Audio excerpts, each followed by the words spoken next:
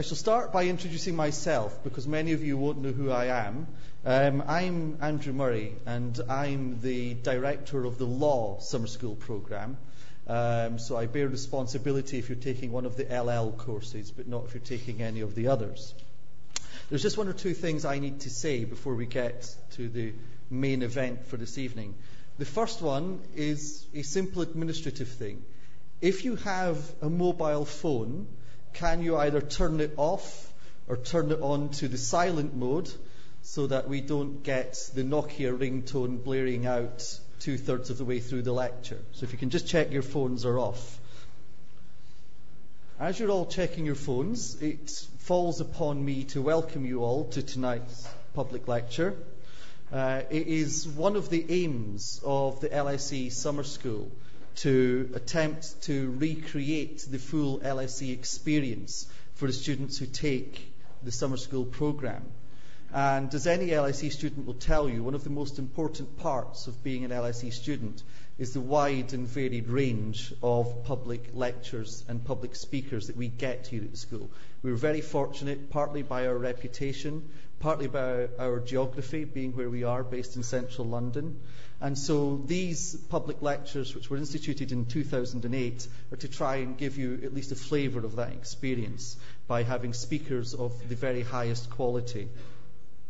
Now, the job of chairing a public lecture is something that fills academics with either joy or dread, because it all depends on the quality of the speaker that you have. If you have a good speaker, it is one of the easiest jobs you can do and is great fun. If you have a speaker who is poor, then it is a terrible job.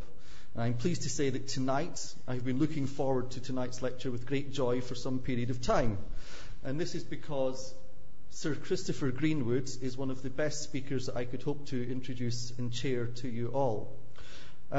Just by short introduction, Sir Christopher Greenwood is certainly a speaker of the highest quality. He is a judge of the International Court of Justice based in The Hague, the Netherlands. He was elected by United Nations General Assembly and Security Council in November 2008 and took office in February 2009. Before he became a judge of the International Court of Justice, he's had a long, varied and extremely successful career, both as a practicing barrister, where he's appeared before the House of Lords on 10 occasions. That's the UK's highest court, before it renamed itself the Supreme Court. And he's pled some of the highest profile international law cases of the last 10 to 15 years, including the Pinochet case and including the Bankovic case, which involved the attack on Radio Television Serbia during the Serbian campaign. And he also pled the Kuwait Airways case involving the appropriation of the assets of Kuwait Airways during the invasion in 1990, that one, wasn't it? The first invasion, yes. He's also been a long and very successful academic lawyer, and he has written over 100 articles and a large number of books. He's the joint editor of the International Law Reports. And he was, prior to taking up his position with the International Court of Justice, Professor of International Law at the London School of Economics. So tonight we're welcoming him home.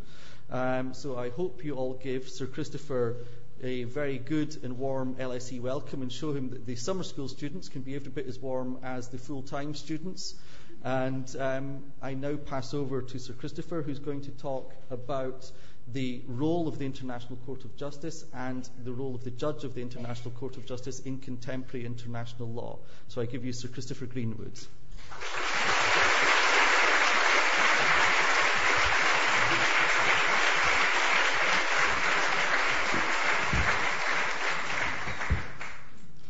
Well, Andrew, thank you very much for that kind introduction, and thank you all for the welcome you've given me. I must say it's very good to be back here in the LSE at what I regard as the most exciting university in probably the most exciting city in the world. I spent 13 very happy years here, but the only sense in which this is not a coming home, I'm afraid, is that the rather grand new lecture theatre was just opening as I left. I gave most of my lectures in the crummy, run-down old lecture theatres, which you're not allowed to see, and indeed may very well not exist any longer. Now, what I'm going to talk about this evening, as Andrew has just said, is contemporary developments in international law and the role of the International Court of Justice. But let me set the perspective for that.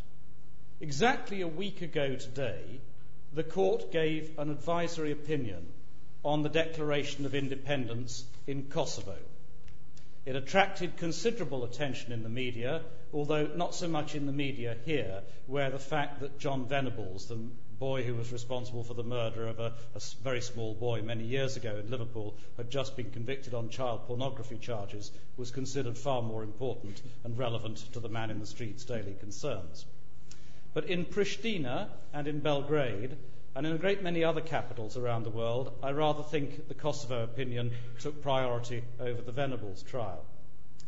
Because not only was that case important for the population of Kosovo and Serbia, it had a much wider resonance for the rest of the international community, as you can see from the number of states that took part. 28 states and the authors of the Declaration of Independence took part in the oral hearings, and another 15 states made written submissions, although they didn't turn up for the oral session as well. Now, the Court decided by 10 votes to 4, and I should say at the outset that I was one of the 10 rather than one of the dissenting minority. We decided by 10 votes to 4 that Kosovo's Declaration of Independence did not violate international law. I want to come back and look at that decision, at the reasons that led to it, and the reasons that the Court has given. But before I do so, I think it's perhaps appropriate to say a little bit more, first about international law, because I realise not all of you have the benefit of being international lawyers, though I hope many of you will decide on a change of career after this evening. That's in order to clarify that remark, I hope many of you who aren't international lawyers at the moment will decide on a change of career. If I put off those of you who are international lawyers, well, that's perhaps a bit of a failure on my part. I want to say a little bit about what international law is, and also about the International Court of Justice, who we are and what we do. And then I'll come back to Kosovo and the other cases which have been on our docket in the time that I've been a judge, the last 18 months. Although I'm sure you'll appreciate that whereas when I was a professor I could say whatever I liked about the judgments of the International Court of Justice, today I have to behave myself, and I'm therefore a little more circumspect in what I say than I used to be. Now, let me begin by saying a little bit about international law itself. People are often rather confused about international law. Indeed, they're often rather confused about law generally. To many people, what international law means is, well, it tends to mean very high fees and very good travel to a great many people, which is why it's always been an extremely popular career. Yes, I see one or two nods from the audience at that point. But it's very important to make clear that international law is not the same as the law of other countries. Each of the just short of 200 states in the world has its own legal system. Indeed, some have more than one. The United States of America boasts, I think, 52 different legal systems within its borders. Even this country, one of the most centralised in the world, has English law, which also applies in Wales, Scottish law, which bears no resemblance to English law at all. It's much closer to French law in some respects than it is to English law. One of my colleagues once said, if you go into a court in Edinburgh, at the end of a long, hard day, the judge smiles at you and tells you you've been a soilsid, and you don't know whether you've won your case, lost it, or been reported to the Bar Council for unethical conduct. Mr. Murray, being Scottish, will be able to explain what an soilsy actually means. I certainly won't try to. And, of course, we have the law of Northern Ireland, which is neither the same as Scottish law nor as English law. But those are the different national legal systems. And they reflect the fact that, first of all, it is a mistake to think of law as a science in the modern, rather narrow sense in which we use that term. It's not like medicine. The human body is much the same in any part of the world. The same medical training will enable you to operate on somebody from one continent to another. But law varies a great deal. Just to take one rather small example. Some years ago, I was counsel in the case about the Lockerbie air disaster before the International Court of Justice. And it was a blinding revelation to me to discover that the definition of murder in Scottish law is different from the definition of murder in England. Certain sorts of case that would be manslaughter in England are classed as murder north of the border. Now that's between two jurisdictions that are in the same country with a common tradition stretching back hundreds of years. So you can imagine how much greater are the differences between, say, the law of Japan and the law of the United States, or the law of South Africa, a mixture of civil law and common law, and the law of Norway. So those 200 or so different national legal systems are not what we talk about when we talk about international law. They are, if you like, the internal laws of the states that make up the international community. And that's the second preliminary point I want to make.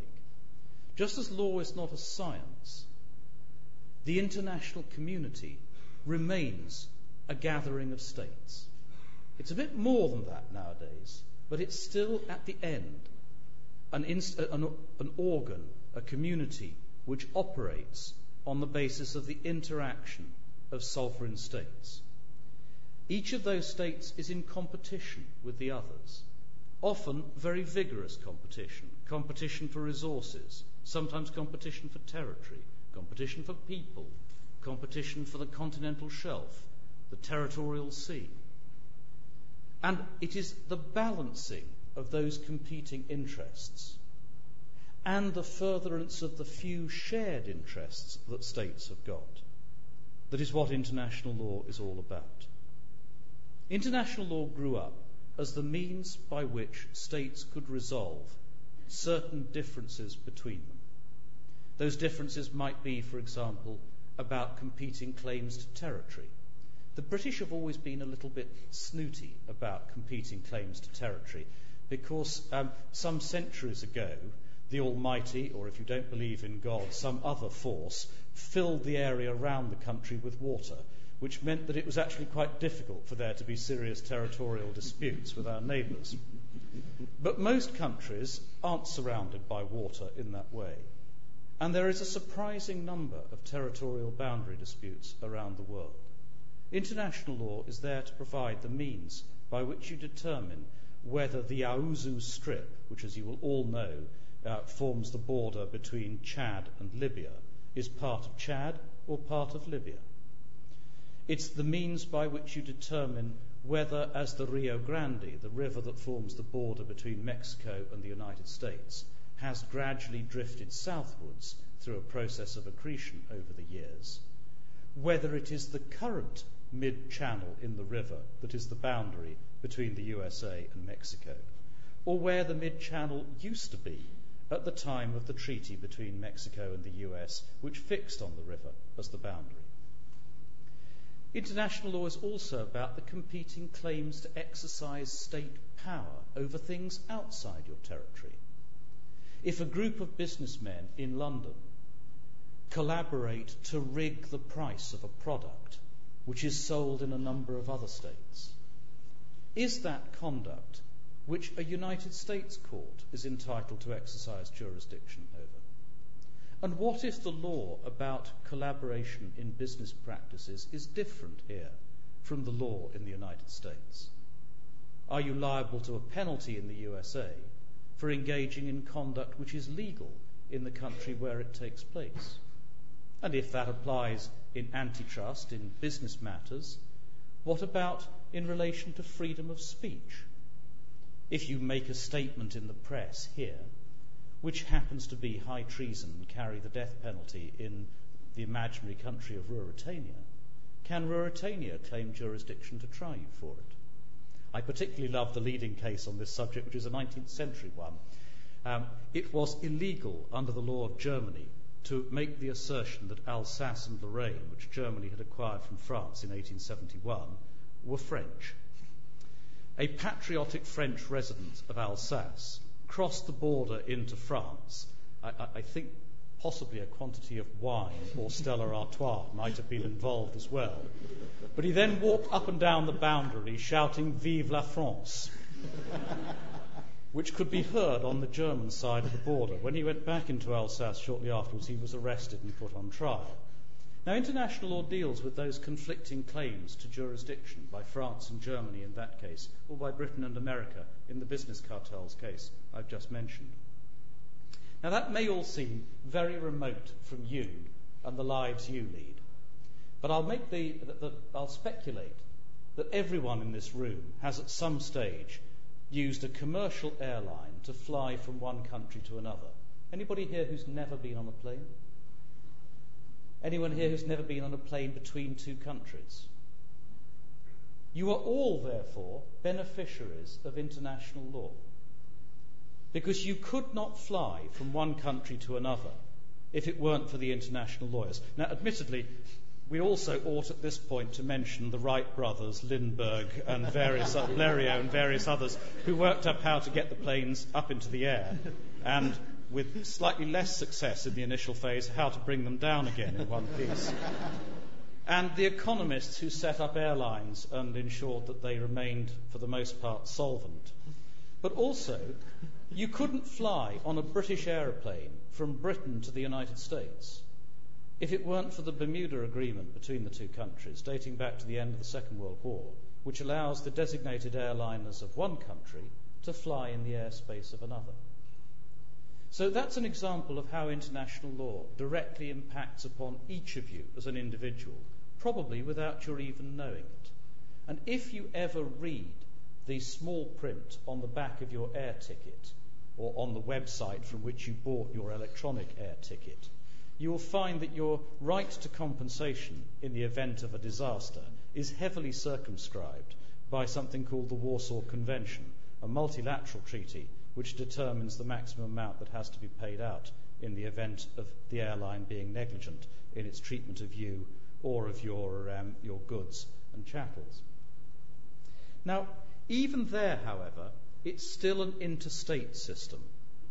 Those agreements function because they're treaties between states. But in modern times, international law has branched out from that and increasingly confers rights directly upon you, rather than simply making you the beneficiary of rights and obligations between states.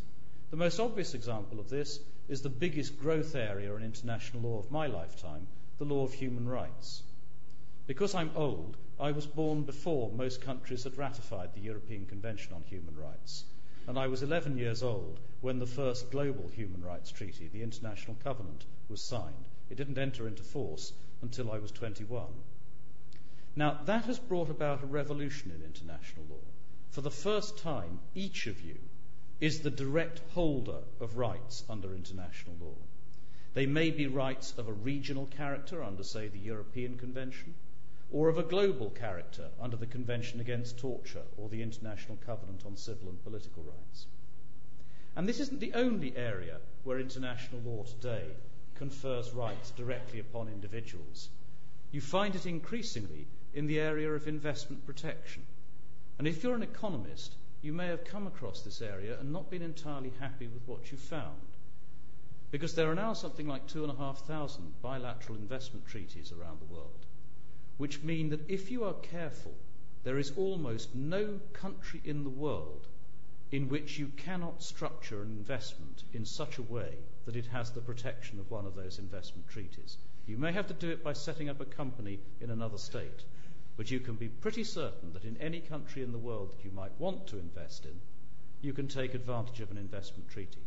And if you do, and if your goods are then expropriated by the government, or if you're unfairly and inequitably treated, you have a right of action in an arbitration tribunal for an enormous sum of money.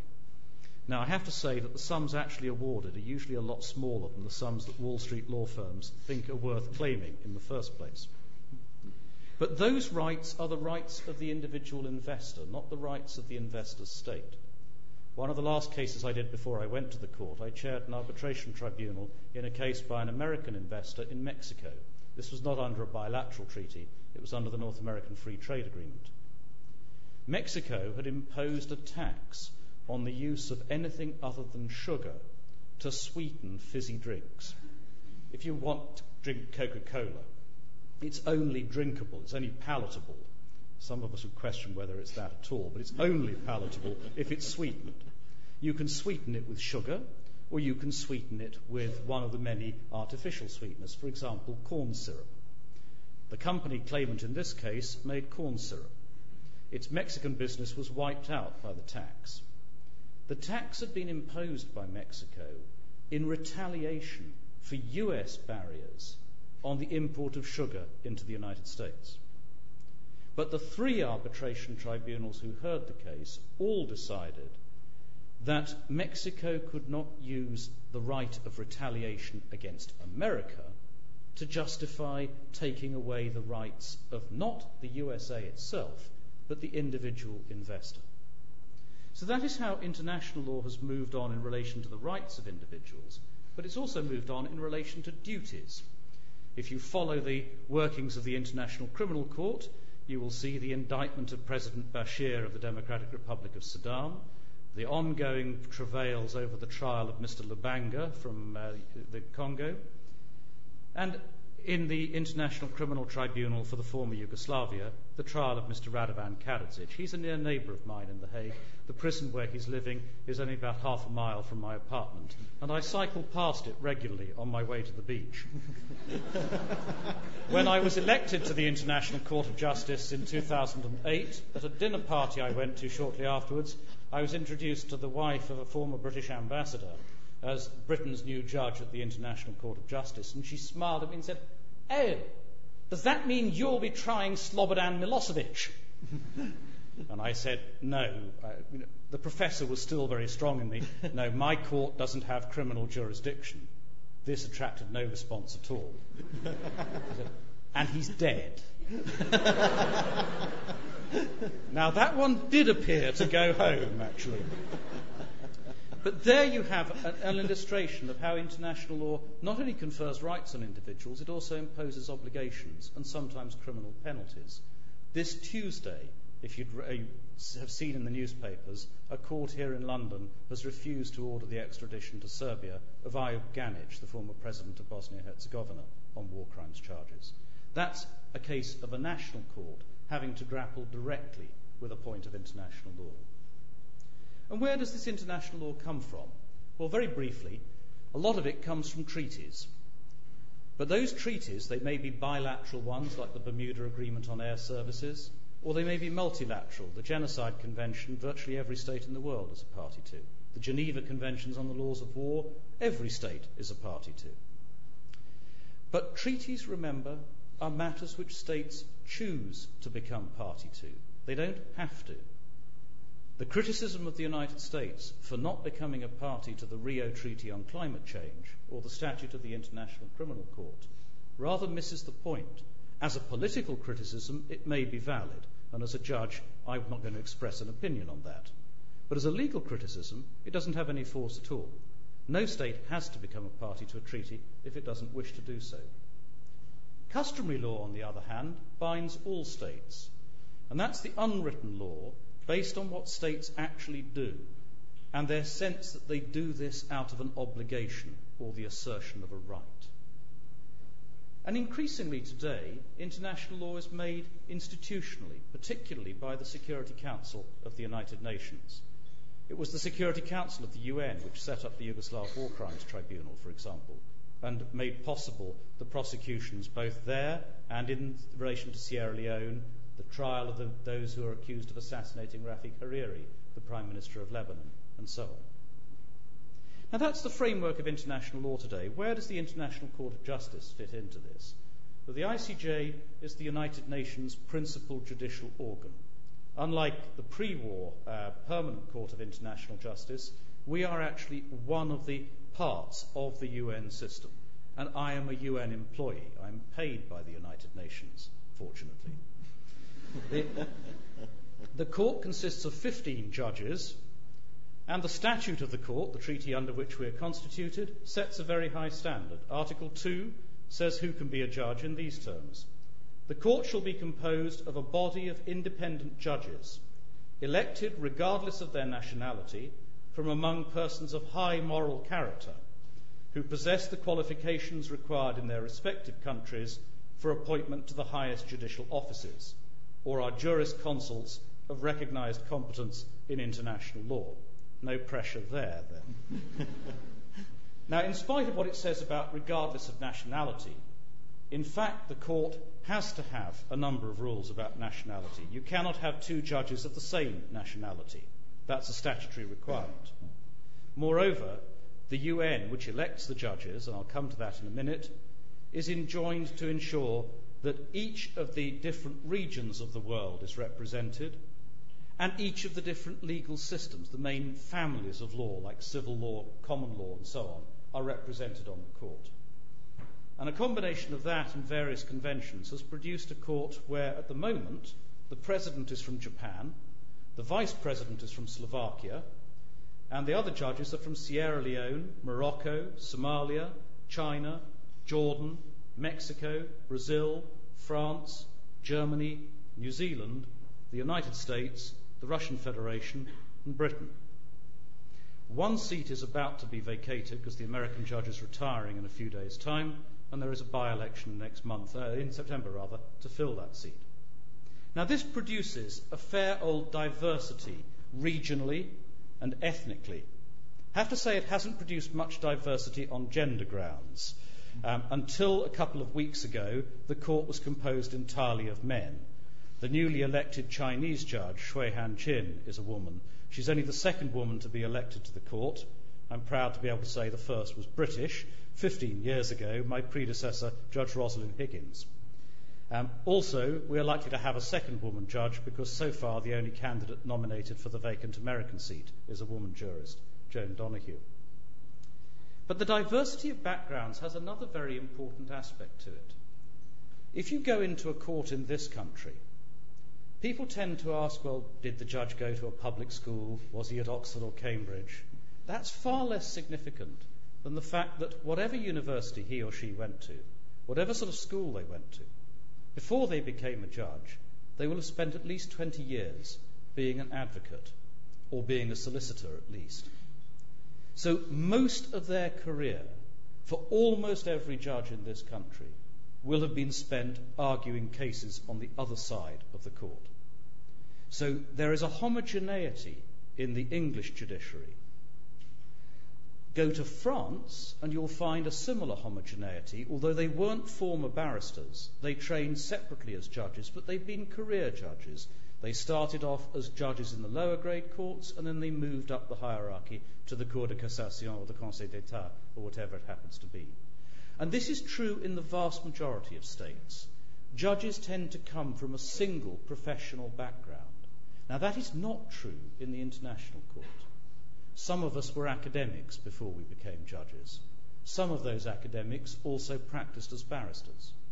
But one judge was foreign minister of his country and ambassador to the United Kingdom and to the UN. Several judges were senior civil servants. The Japanese president of the court was head of the Foreign Service of Japan. The Slovak vice president was legal advisor to his foreign ministry. So you get in our court a very different set of perspectives from the bench about what the issues in a case might be. I might have more experience of what it's like standing on the other side of the courtroom, and I sometimes listen to a counsel, particularly one of the ones I know, and think, I know just why you're talking about this at such length. It's because you don't want us to think about this other issue. That's the one that's troubling you, and you're trying to get me to look at this hand so that I can't see what that one's doing. On the other hand, some of my colleagues would have a far better idea than I would about what goes into the making of a UN Security Council resolution, or how a treaty is negotiated. And don't be under any illusions about that. Treaty making, the adoption of Security Council resolutions, they're a political process. They have all the political dealings that go into any form of political process. And sometimes they have some quite entertaining mistakes. One European treaty, which was negotiated in English, but which was authentic in French, German, Italian, English, it was only in the taxi on the way to the printers that 3 of the lawyers who were involved realised that there was no translation into Italian of an entire article in the treaty. They'd just forgotten about it. So what did they do? They made up the Italian translation in the taxi, and nobody noticed when they signed the text the next day. The jurisdiction of our court is quite restricted. And this is again a point that has to be borne in mind. People say, why doesn't the International Court go out and do something about, and then whatever is their favoured cause? The answer is that, like most courts, we can't pick and choose the cases we hear. We can only hear a case if parties bring it to us. And only states can bring cases to the court. There is no scope for private individuals to do so. There's no scope for companies to do so, or international organisations. We hear 2 types of case: contentious cases, one state against another. And for that, there has to be at some point an agreement by both of the states to submit that type of case to our jurisdiction. It may be an agreement given years earlier, which the state has forgotten all about, but there has to be that basis of consent, or the court lacks jurisdiction. The result is that sometimes, if you look at International Court of Justice cases, they seem very strange. You look at a case, for example, the case brought by Bosnia against Serbia, and you think, well, why aren't they dealing with the prison camps, the treatment of prisoners of war and issues of that kind? The answer is because the only basis of jurisdiction was the Genocide Convention, which meant that the only thing the court could try was allegations of genocide. It couldn't rule on any other violation of international law that might have occurred. And the result is sometimes something rather like the fable of Cinderella and the ugly sisters trying to squeeze their feet into the glass slipper. You find a party having to squeeze its case into a rather odd, ill-fitting framework, because that's the only way of bringing it within the jurisdiction of the court. It can also mean that a state's grievances against 2 of its neighbours, one can be heard by the court and one not. The Democratic Republic of Congo sued both Uganda and Rwanda over a whole variety of claims to do with the fighting in eastern Congo. It won its case against Uganda. The case against Rwanda was dismissed for lack of jurisdiction, because there wasn't the same basis of consent in the Rwanda dispute. I noticed, incidentally, I was counsel for Rwanda in that case. It was 5 years ago. And I was rather gratified to be sent a press cutting from the Ugandan newspaper that said, "We've lost our case, but the Rwandans won theirs. It must be because they had such good counsel representing them." I cut it out and thought of sending it to the colleague of mine who'd represented Uganda. But in fact, it would have been deeply unfair, because he had no jurisdictional argument he could make, whereas I could rely on the fact that there was no jurisdictional title in my case. The other type of case is an advisory opinion. The court gives advisory opinions periodically at the request of the UN General Assembly. Kosovo is an example of that. Or the Security Council, or sometimes specialised agencies like the World Health Organization, which are empowered to request an advisory opinion from us. Now, advisory opinions, as their name suggests, are advisory only. Judgments, on the other hand, in contentious cases are binding on the parties, and there's no appeal. Rather surprisingly, you might think, we have no police force, no bailiffs with which to enforce our judgments, but almost every judgment the court has ever given has been adhered to by the parties and has been implemented. Sometimes rather late in the day, it has to be said, but they have, almost all of them, been observed. Now let me turn to contemporary developments for a few minutes. First, just a quick retrospective. 33 years ago, I was a master's student at Cambridge. I was in the same position you're in. In that year that I studied international law, the International Court of Justice gave no judgments at all. It gave no orders on provisional measures of protection. It gave no rulings of any kind. No cases were filed at the International Court in that 12-month period. And there was only one case on the court's books, a dispute between Greece and Turkey. And shortly after I took my exams, I was always very grateful that it was shortly afterwards rather than shortly before, the court decided it didn't have jurisdiction to hear that case. That's the low watermark of the International Court's history.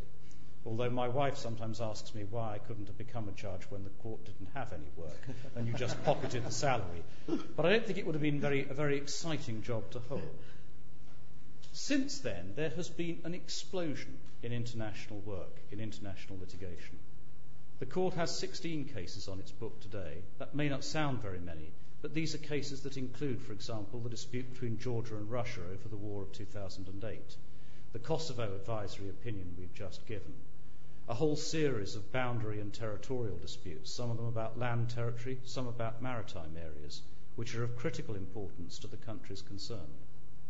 And it's not just the International Court of Justice. You've had an explosion as well of human rights litigation. 33 years ago, you could have fitted the entire, every decision of every human rights court into a single volume. Now the European Court of Human Rights alone will fill a substantial bookcase with its rulings. And the International Committee on Human Rights in the UN is catching up fast. So the practical reality today is that international law is more important than it has been in the past, and it is more often going to bring a state before a court and hold it to account for what it's done. Just to take one comparison, in 1982, Britain and Argentina went to war over the Falkland Islands. This produced no cases of any kind anywhere, except a rather bizarre case about a ship that was sunk miles away from the fighting, which went to the courts in the United States. 17 years later, Britain was one of the NATO countries that used force over the Kosovo dispute. That produced a huge case in the European Court of Human Rights, a case against 10 of the NATO states in the International Court of Justice, and its repercussions in the case law are still rolling on today. That's an example of how much more likely it is today that a state's decisions are going to be called into question in a court than was the case only a few years ago. Now let me in conclusion say a little bit about some of the court's latest cases. Kosovo, to start with. Now this was an advisory case, so there were no parties, strictly speaking, and the decision we've given isn't binding on anyone. Interestingly, the court's ruling on the Israeli security wall 6 years ago was also an advisory opinion. But the importance of the Kosovo proceedings is shown by the number of states that took part. As I say, 43 all told, including, very interestingly, a number of states that have never been anywhere near the court before. China not only submitted written arguments, it took part in the oral argument as well. And that's the first time it's ever done so. The background to the case is, of course, the 1999 fighting in Kosovo, which was brought to an end by Security Council Resolution 1244, which provided for a multinational force to be put into Kosovo, something called KFOR, and for an interim administration supervised by a United Nations appointed special representative. Then on the 17th of February 2008, Kosovo declared independence from Serbia. Now that declaration was rejected by Serbia. 69 states have recognised Kosovo as an independent country so far, out of a possible 192. That was before we gave our opinion. I haven't checked whether there's been a change in the last week.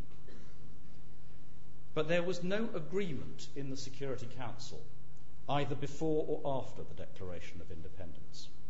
And of the permanent members of the Security Council, the veto holders, Britain, the United States and France spoke in the court in favour of the Kosovo Declaration of Independence, whereas the Russian Federation and China spoke against it. Of the states that took part in the proceedings, slightly more than half spoke in favour of Kosovo, and slightly fewer than half argued that the Declaration of Independence was unlawful. Now, the court's finding is that the question put to it was quite a narrow one. We weren't asked, is Kosovo a state? We weren't asked, is there a duty to recognise Kosovo? And we weren't asked, is the recognition of Kosovo illegal? We were asked only, is the Declaration of Independence in accordance with international law? And that's the precise question which the court answered. The answer which it gave has to be seen in the light of three different perspectives on the case. One group of states argued that UDI, unilateral declarations of independence, are contrary not only to the national law of the state in question, they're prohibited by international law as well. Some of them argued any UDI is prohibited by international law because international law provides for a duty of respect for the territorial integrity of states, and a unilateral secession from a state violates that territorial integrity. Some of them who took this first approach argued whatever the position was under general international law, the position in respect of Kosovo was that the Declaration of Independence was illegal because it was prohibited, on their view, by Resolution 1244 and the various regulations adopted under that resolution. The alternative approach was that there was a right to declare independence, the principle of self-determination. Now, the right of self-determination of peoples is well recognised in international law in a colonial context or in a case of alien occupation or subjugation. But does it apply to the secession of a part of an existing state, as opposed to the declaration of independence of a colonial territory, or a territory which has some of the characteristics of a colony? This group of states said, yes, it does, in a case where the people of the seceding territory have been subjected to grave human rights violations. And they put it in some cases as a principle of remedial secession. In the last resort, if you're a persecuted minority in a state, you can opt out and create a new state of your own. That's the second approach. The third approach was to say, you don't have to go there. The point about international law is that it neither prohibits declarations of independence, but nor does it give a right to make them. It just doesn't deal with them. If you go back historically to the declarations of independence of the past, the United States, US colonies from Britain in the 1770s, the various Spanish territories of the empire in South America in the period between 1810 and the mid-1820s, they were neither prohibited by international law, but nor was there a particular right on the part of those territories to declare independence. Now, the court's answer probably comes closer to that third approach than it does to either of the other two. The court rejected the argument that general international law prohibits any unilateral declaration of independence. It rejected the argument that Resolution 1244 prohibited a unilateral declaration of independence, though it recognised that a UDI might be prohibited by other rules of international law, if, for example, it took a form that was overtly racist, as in the case of the Declaration of Independence by the white settlers in Rhodesia in the 1960s, modern-day Zimbabwe. But at the same time, the court didn't go down the road of remedial secession and a right of self-determination outside a colonial or alien subjugation context. Instead, it opted to say, in the absence of a rule actually prohibiting this Declaration of Independence, we have to say the declaration did not violate international law. And that was as far as the court's answer went. Now, let me tell you a little bit about how we write those opinions. I can't obviously give you much of a glimpse of ankle under the capacious skirts of discretion there. But there are various different ways in which courts put judgments together. One of the unusual things about the International Court is that we follow none of the general patterns used in various state courts. In Britain, and in most of the common law English-speaking world, when you get to the highest court in the land, each judge is entitled to give their own judgment, and then you have to look at all 5, 7, 9, whatever it happens to be, and work out what the court's answer is from that. Though nowadays, in most countries, in the US Supreme Court, for example, and in the Supreme Court here, they try to make it easier by indicating that the majority agrees with Judge X, who has given the leading opinion, leading judgment. But sometimes it's a complete disaster. There's one famous English case I used to lecture about, where all 7 of the judges sitting in the case decided the case against the government, but for 7 completely different and mutually inconsistent reasons. trying to work out exactly what was decided has been a nightmare for students and a godsend for examiners in law faculties up and down the country for 40 years. The other extreme is the approach taken by the Court of Justice of the European Communities in Luxembourg. There, whether it's a 5-member court, 7-member, 9-member, or whatever, you will get a single judgment with no indication of whether it was unanimous or by majority. And that's often the piece of information you most want to know. There's a famous story in Britain of a headmaster who was convalescing in hospital, and he received a letter from the chairman of the Board of Governors that said, "The Board of Governors yesterday passed a resolution regretting your illness and wishing you a speedy recovery." He thought, that's very nice. And then he read on, "This resolution was passed by 4 votes to 3 with 5 abstentions." In the International Court, we prepare a collective judgment which goes through 3 rounds of discussion amongst the judges. And this is all in the public domain. We have a meeting sometime after the oral hearings where each of us presents their own views, starting with the most junior judge. I'm delighted to see the election of my new Chinese colleague because it means I shan't have to go first in the future. In fact, she's going to get off very lightly because the new American judge will be elected before we have to do a case. So she's never going to be the first to speak. But we have a first round where we discuss the matter in principle. We elect a drafting committee. Their draft judgment is then circulated for written comment, and then the revised version of it is discussed, usually over 4 rather agonizing days. And then a further revised version is discussed at what is known as the second reading. So we do attempt to put together a collective judgment. But each of us is free to write a separate or dissenting opinion as well. And if you look at the Kosovo opinion, I should say, you'll see that several of my colleagues wrote separate and dissenting opinions. The 4 minority judges each wrote a dissent, and several of the judges in the majority wrote opinions. In one case, it's twice as long as the court's overall opinion, setting out why they thought that the opinion didn't go far enough. Now, that's the most eye-catching case that I've been involved in the 18 months in which I've been a member of the International Court. And I think it's fair to say that opinion is likely to be important, not only in the Kosovo context, but it's also going to be read very carefully in many other parts of the world where there are secessionist issues of one kind or other. Although I hope those who read it will take note of the very careful language in which it's couched and what it doesn't deal with as well as what it does. But the other cases that we've had in recent years have also been of considerable significance.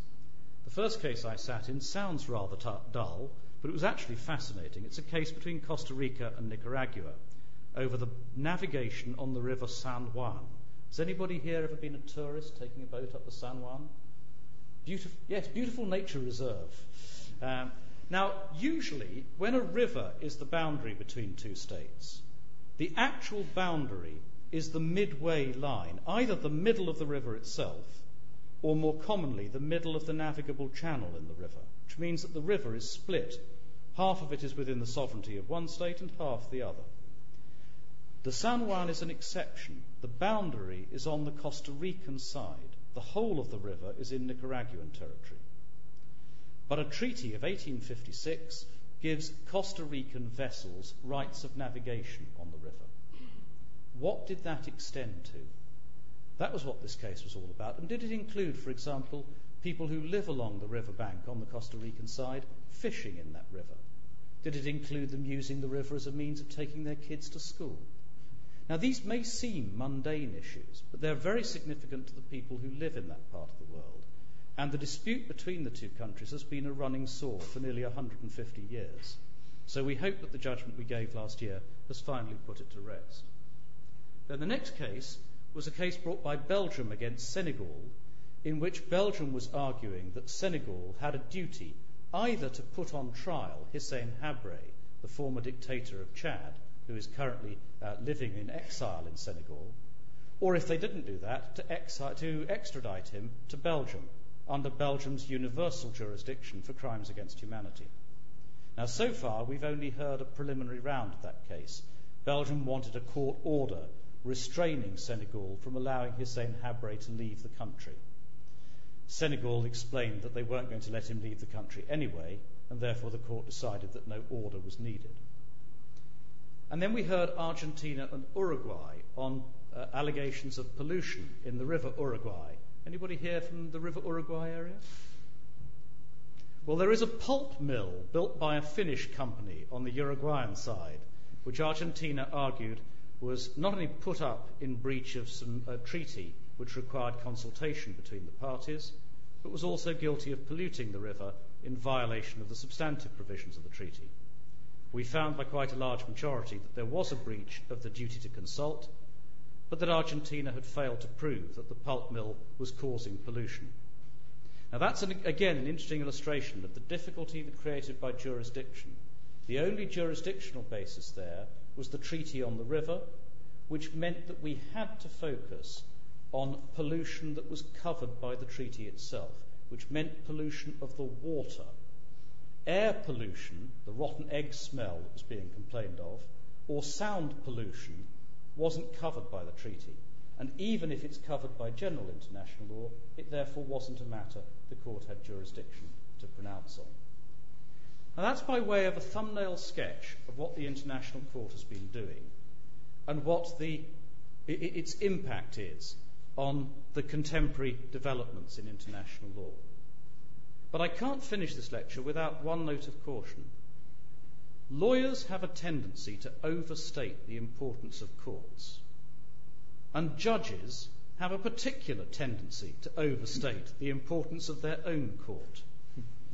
Much of what lawyers do is about keeping your client out of court rather than winning your case when you go in there. And much of international law is about the advice given by a foreign ministry legal advisor to his political masters, or the advice given by a lawyer in British Petroleum to the chairman of the company about the nature of international legal obligations on clearing up oil spills, rather than on the verdicts that courts give. But what I hope I've been able to show you is that international law today affects far more directly the lives that all of you lead than it did in the past, and that the International Court of Justice plays a seminal part in helping to structure that law and providing the last resort, if you like, in the settlement of disputes. Thank you all very much.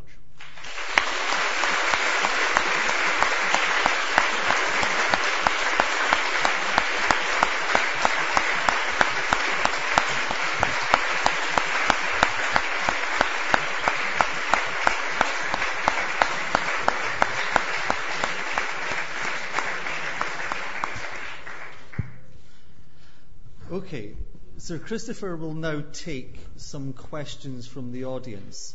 Now, before you ask your question, you will need to wait for the microphone to appear from one of the stewards who will bring the microphone to you.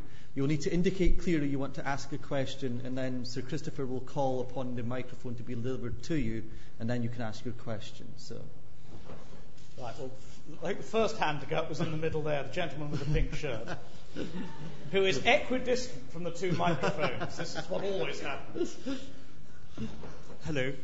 My question may stray rather far into questions about the British Constitution, if we may call it that, but I think it's still relevant.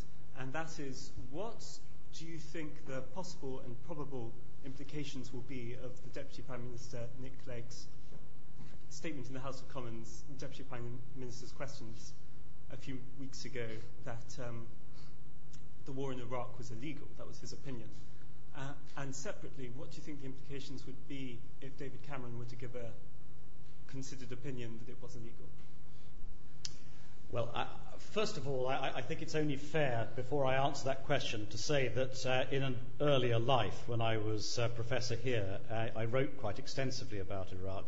I also did work for the Attorney General at the time, Lord Goldsmith, about the 2003 conflict. So you're not asking somebody who is a detached outsider about that. Secondly, as an international judge, I think perhaps I'd better not express a view about the constitutional implications of what a Deputy Prime Minister has said. There are quite a lot of statements by government ministers around the world which may not be wholly in tune with that state's publicly stated position on a particular issue. But obviously what Deputy Prime Minister Clegg said is an illustration of the fact that there remains a very vital debate about the legality or illegality of the decision to use force in 2003. And that, of course, is a matter currently being considered by the Chilcot inquiry.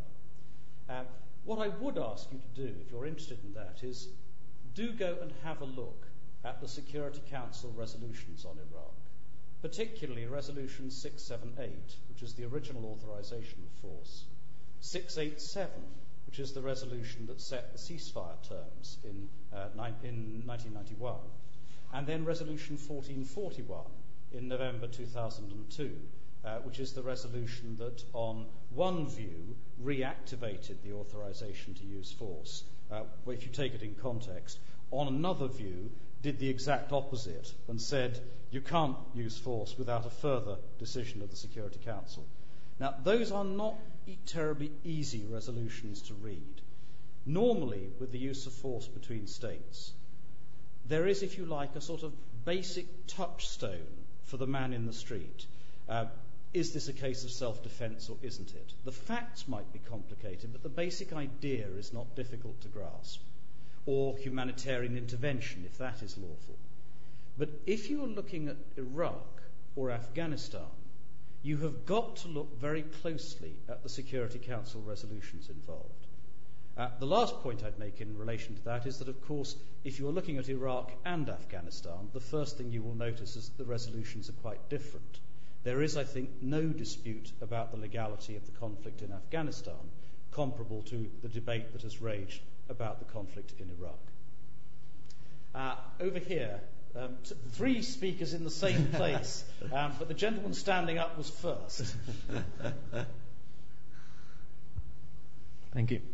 Your Excellency, in your opinion, does a right to remedial secession or a right to independence based on the right to self-determination outside the context of non-self-governing territories exist under international law? Well, that's the question we chose not to answer in the Kosovo case. And having chosen not to answer it institutionally last week, you can hardly be surprised if I say I'm not going to tell you now. It is a highly controversial issue.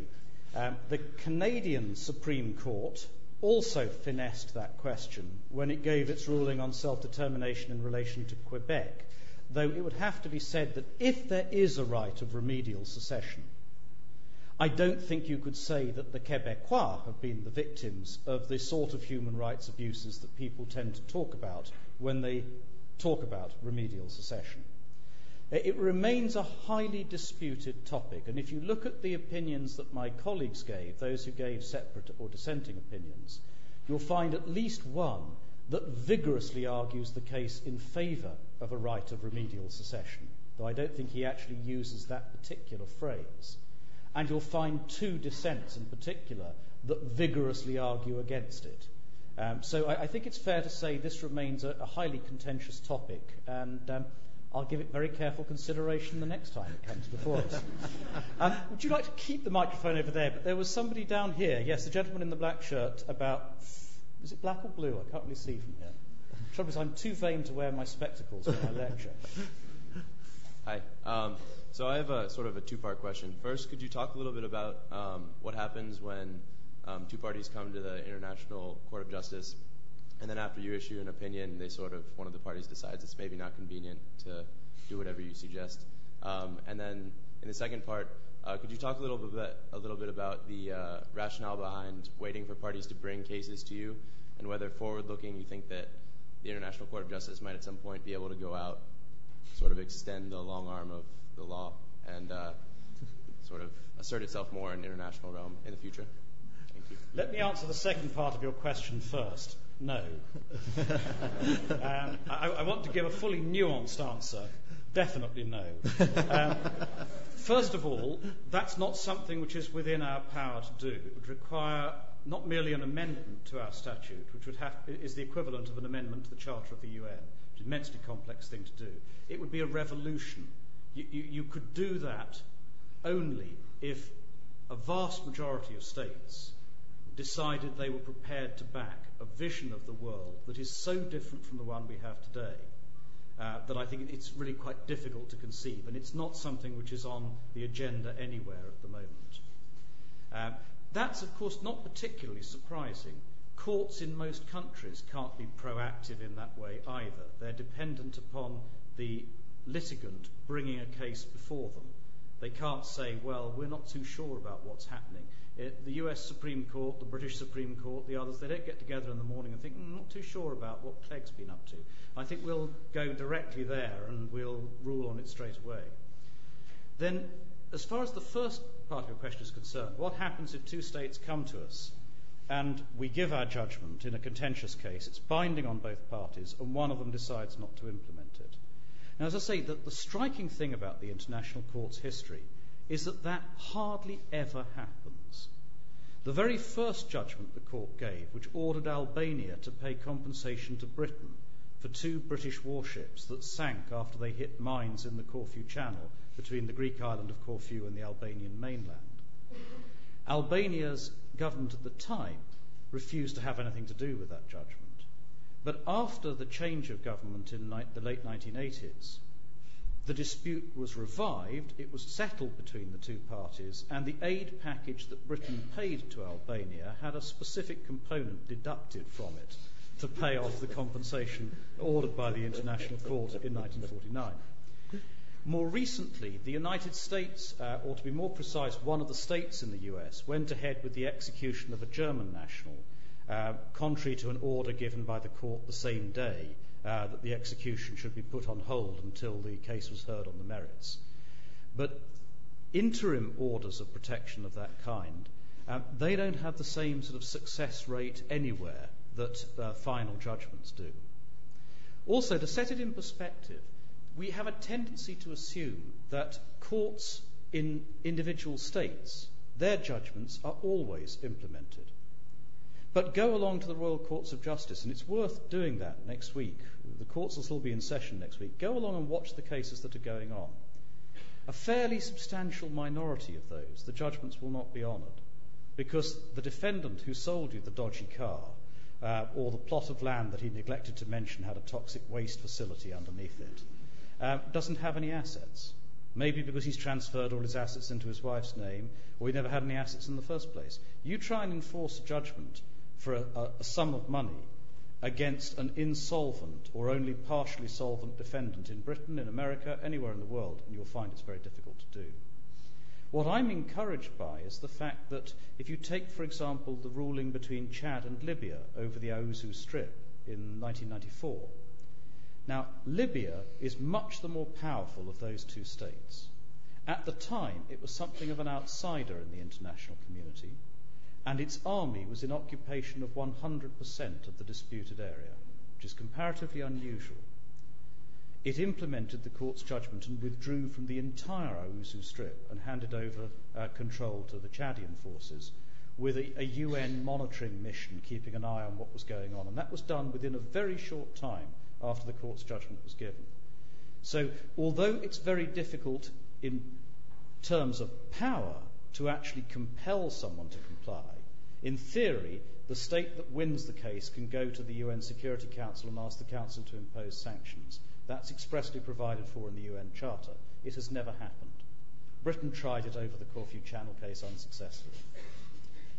In practice, states generally do comply with the court's rulings.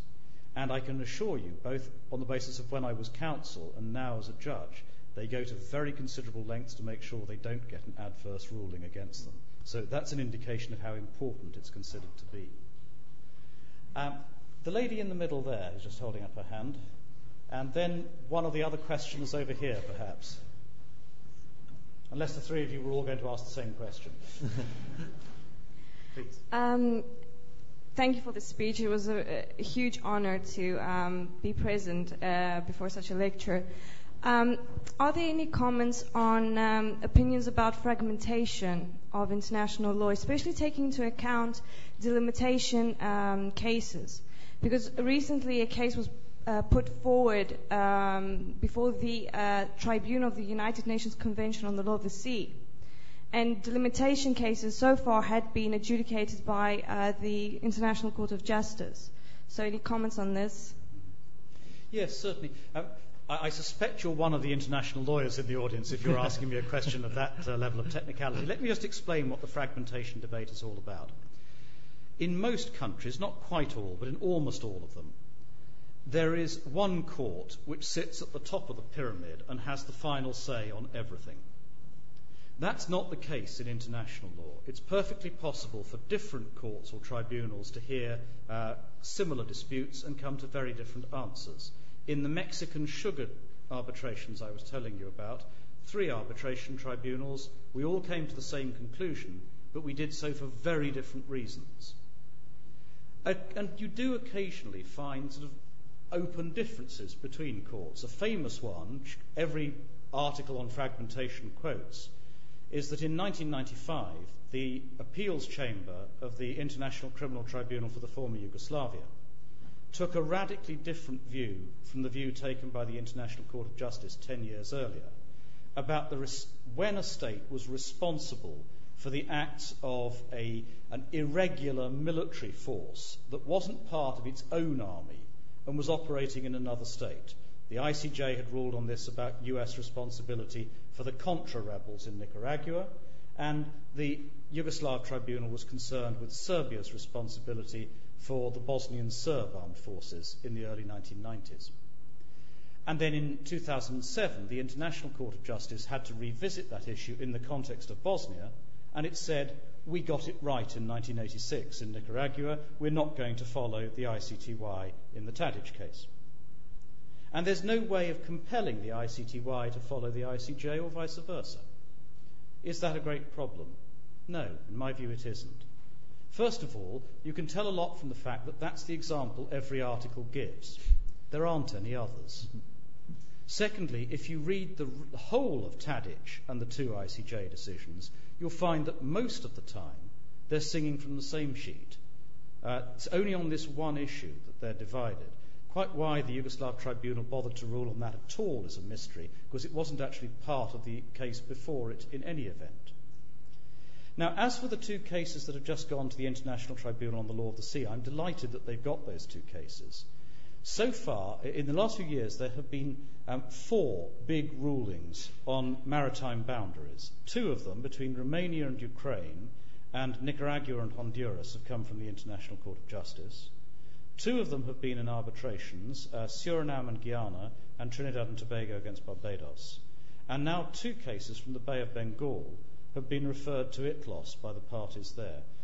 There's more than enough of this work to keep all these tribunals busy. And if you read the 2 awards that have been given so far and the 2 ICJ decisions, it's quite striking how similar the principles are. The actual application to the facts may vary because the facts vary. No 2 boundaries are the same. But the basic principles that are being applied are the same. And I speak with feeling on that because I was counsel in both the arbitrations and in the Nicaragua-Honduras case in the International Court. And there was no obvious difference between the approach taken by any of the 3 bodies that heard those cases. Now, the gentleman in the green shirt over there, and then this gentleman here. Hi, thanks for the speech, first of all. I want to know about the recent developments. You said there are about 16, and want to know if Sri Lanka and what happened in the last year is part of these developments, and especially I want to know if there has recently anything new, or is it just the discussions have stopped and yes. Right, well, thank you for that question. The answer is that the Sri Lanka dispute has not been referred to the International Court of Justice, either for an advisory opinion or as a case between 2 states. So we can't take a position on it if it hasn't been put to us. I read a rather interesting piece on the web a couple of days ago that a Sri Lankan academic had suggested that the court should be asked to give an advisory opinion on whether the UN Secretary-General had acted ultra vires in setting up this inquiry into allegations of abuse in the north of Sri Lanka. Of course, one of the commentators who'd replied to this suggestion pointed out Sri Lanka can't ask the court for an advisory opinion on this. Only the UN General Assembly can do that. So if there was a groundswell of opinion in Sri Lanka or elsewhere that wanted this matter referred under the advisory jurisdiction, you'd have to take it to the General Assembly. Similarly, there's speculation at the moment about whether a group of states will ask the General Assembly when it convenes in September to ask us for an advisory opinion on the blockade of Gaza and the naval flotilla incident that happened earlier in the summer. And I think this will have to be the last question, I'm afraid. The gentleman down here in the check shirt. Hello. Thank you very much for coming this evening. It's an honor to have you. I was hoping you could provide some color on how you balance judicial independence versus, being a British subject and perhaps the motivations of diplomatic motivations of the country you come to and the other judges on the bench as well in the court. Well, yes, a lot of people speculate about that. I must say, in the time I have been a judge, I have never been approached by anyone who has sought to exercise any political influence over me, or indeed any other form of influence. Perhaps if one looks at it this way, if you look at who voted which way in the Kosovo case, it's true, for example, that I voted that the Declaration of Independence was not contrary to international law, which was the position the British government had taken in argument. But the state that most vigorously argued that we should refuse to answer the question at all was France, yet the French judge was one of those who voted to give an answer to the question. Several others didn't. The judge from Sierra Leone, which is one of Kosovo's most forthright supporters in Africa, voted that the Declaration of Independence was illegal and gave a very strong dissenting opinion to that effect. The judges from Mexico and Brazil, both of which are countries that haven't recognized Kosovo and have been very skeptical, in Brazil's case, in submissions to the court, very skeptical about the Declaration of Independence, both held, as I did, that the declaration wasn't contrary to international law. Now, obviously, you are influenced by the background you come from, in the sense that my training is in common law. My working language is English, so I read the English language materials more than I would read materials in any other language. And I suppose you could say that that affects my outlook on a case. But do I go to a case thinking, well, independence is one thing, but I owe the British government a lot? No.